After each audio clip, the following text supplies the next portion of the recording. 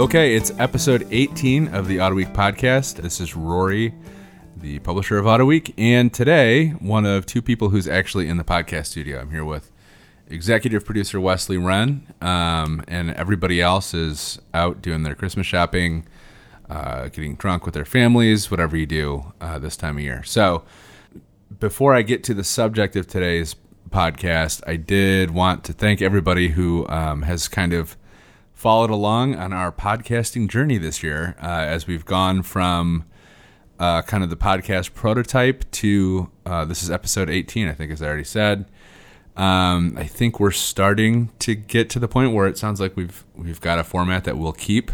But we did start out early this year with a kind of a different format predicated on a lot of pre-recorded interviews, as you may remember. And we recorded actually some really good interviews. So rather than let those go to waste, the ones we haven't played, I think this is probably the best. It's Willy T, the great American sports car racer. Very interesting guy who I would love to have back on at some point before too long. He's got a lot to say and a great perspective on motorsports that is probably more relevant today than it has ever been. There's, I think, a film in the works about his life and his career. So I wanted to get you that interview before the end of the year. And it just so happens that nobody's here today. So what an opportunity.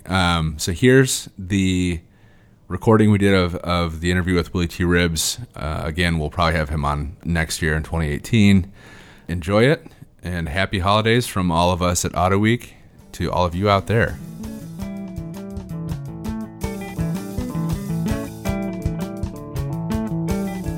You ready to go? Green flag, baby. All right. So let's start out the first one. Tell us your name and who you are, and just kind of introduce us to yourself. This is Willy T. Former race driver in Trans Am, in IndyCar and IMSA. Did Indy in 1991. That was my rookie year.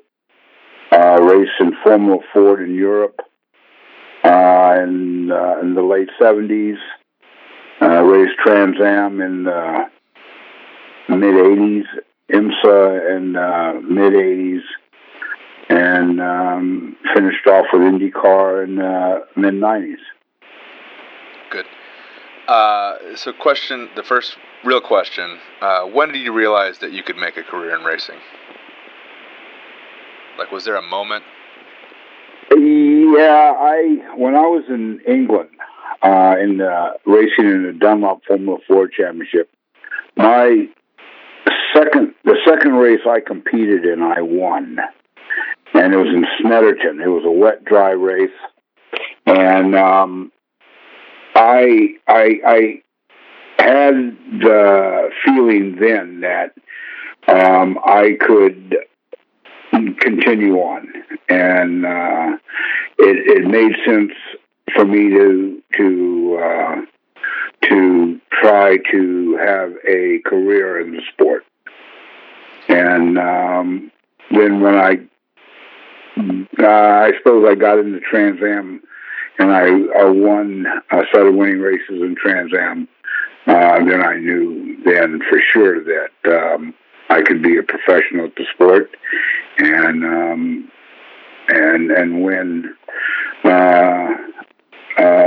win in the next level that I wanted to compete in.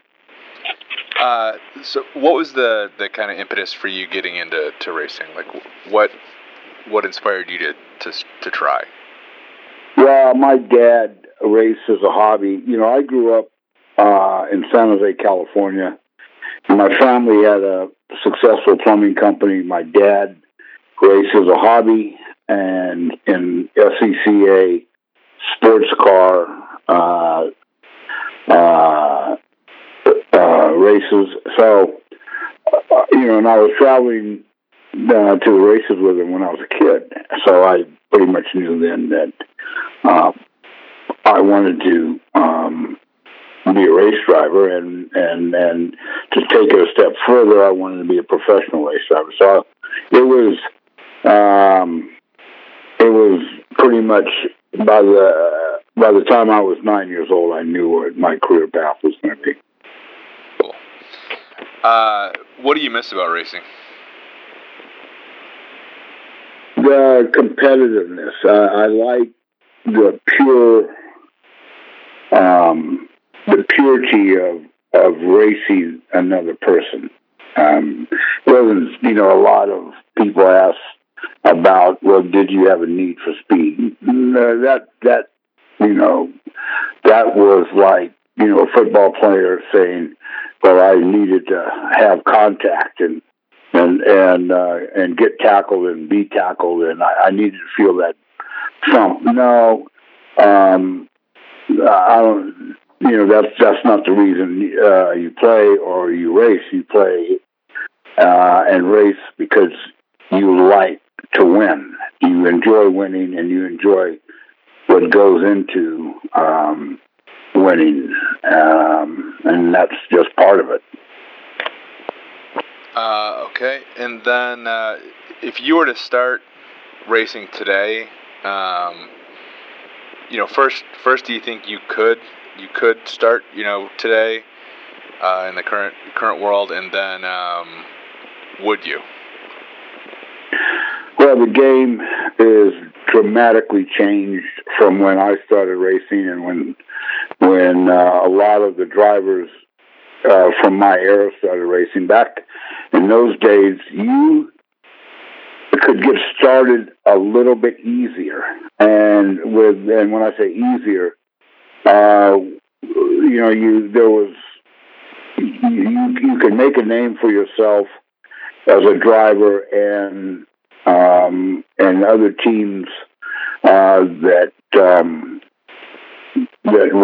were professional teams you had a chance to become one of their drivers. You pretty much, it was cheaper to become a professional then than it is now. Nowadays, it costs so much to become an amateur, and before you can become a pro, you got to be an amateur. So I think it's more difficult. That's probably one of the reasons I didn't steer my son into auto racing, because the chances of success today are tougher than it was back in my day. Okay. Let's see. Next one. What do you regret about your career, about your life, or what do you have regrets about that? No, I have no regrets about my career and anything that's happened in it. I would have liked to have. I definitely would have liked to have had a much more bigger and more. Well, I would say more corporate support than I got, especially at the IndyCar level. Prior to the IndyCar level, I had raced for Roush and Gurney, and there was resources that I could win, and I did win. When I got to the IndyCar level, I didn't have the same support strength, and that's all based on corporate support. It wasn't there. Do you think that was kind of a symptom of IndyCar's problems at the time, or what do you chalk that up to?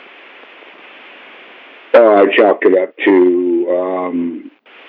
in IndyCar at the time was very strong. That was the 90s, and it was the strongest it's ever been, and it hasn't been as strong since. It's just up to corporate America and their lack of support. I mean, it wasn't there, and that is it in a nutshell. Do you think, so there were,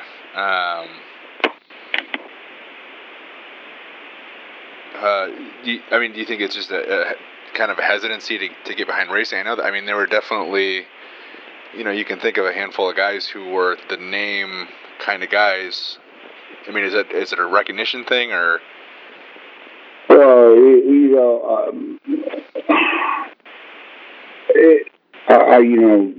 there's several components. For one, you've got teams that had military budgets. Uh-huh. And, I was a pioneer in the sport, and I did not feel the same support from corporate America that some of the other drivers got. That's a fact. And that's a reality that exists today. Yeah. It seems like kind of an old boys network type of deal. I don't know. It's part of it is, and it's to the detriment to the sport. Other sports have moved on. NFL, NBA, Major League Baseball, even golf and tennis. They're a sport that all Americans can turn on the TV and identify with. Not in auto racing. Yeah, that is a fact, and it's to auto racing's detriment. They're sinking like the Titanic. Look at the TV ratings. Yeah. Yeah, I think the representation is definitely a huge problem, and I don't know, personally, you look at a lot of like NASCAR kind of talks a pretty good game about it, but at the end of the day, it's like you look at the lineups, and it's like, it's okay. This is Bill Elliott's son. This is, it's all the same. Yeah, and NASCAR is being sued right now for $500 million for in a discrimination suit. So, it looks bad.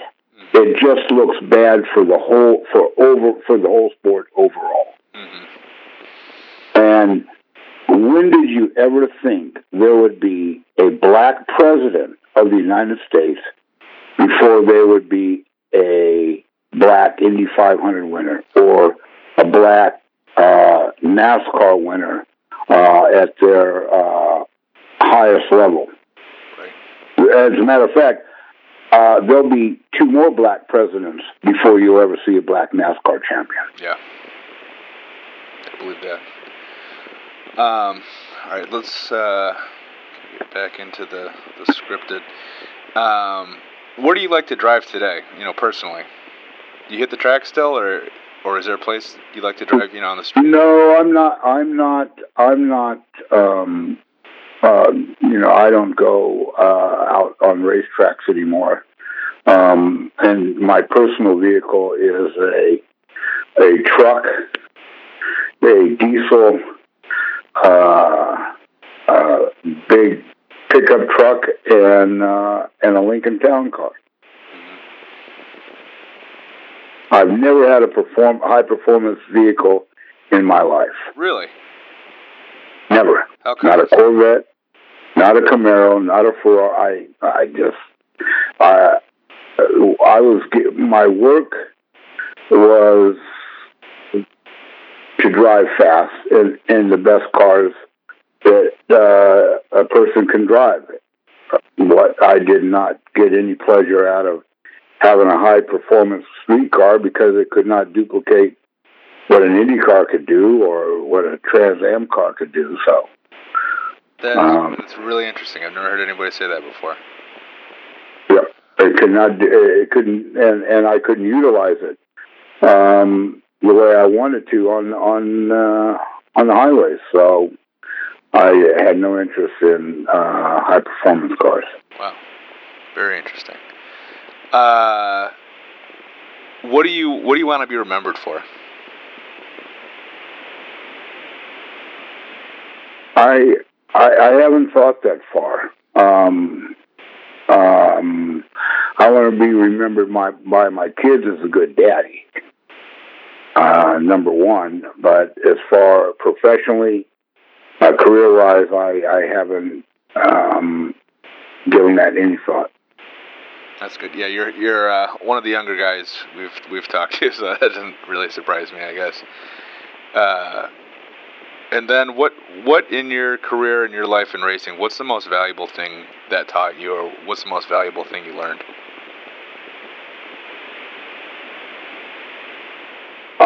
Probably the most valuable thing I've learned in the sport of auto racing is perseverance. It was the trail I came up as a race driver was different than any trail that a race driver would have to go down, other than, say, a man like Wendell Scott, for example. But and unless you walk in my shoes, you can't understand. It's a totally different trail than any driver has to walk down. So what would you tell somebody who is trying to do what you did right now? You've got to be absolutely committed to succeed. And the chances of failure are greater than success. But you got to take the position that you're going to succeed at all costs. Now, the thing we always finish with these is, is there a funny story that you tell, maybe socially or whatever from your career that you can share with us?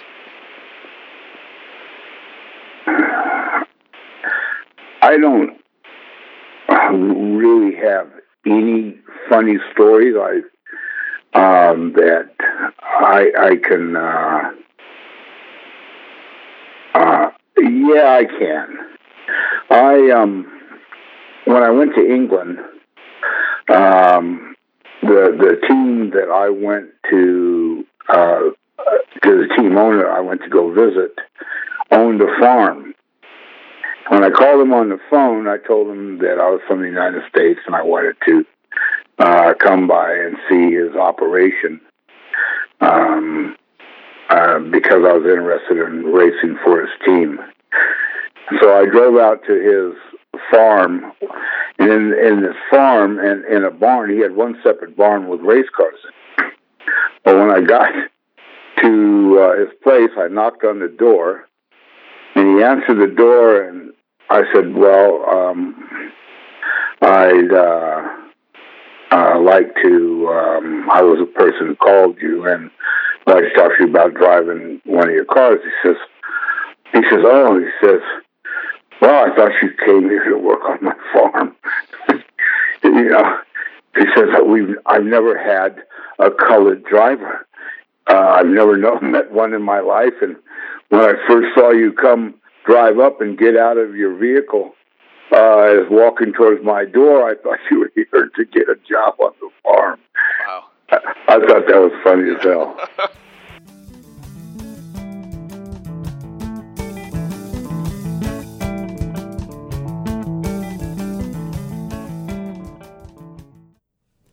All right, so that was our interview with Willy T. Ribbs, conducted earlier this year. Again, someone we'll have on kind of in the way that we had Trevor Strunk on when we talked about video games a little bit later this year.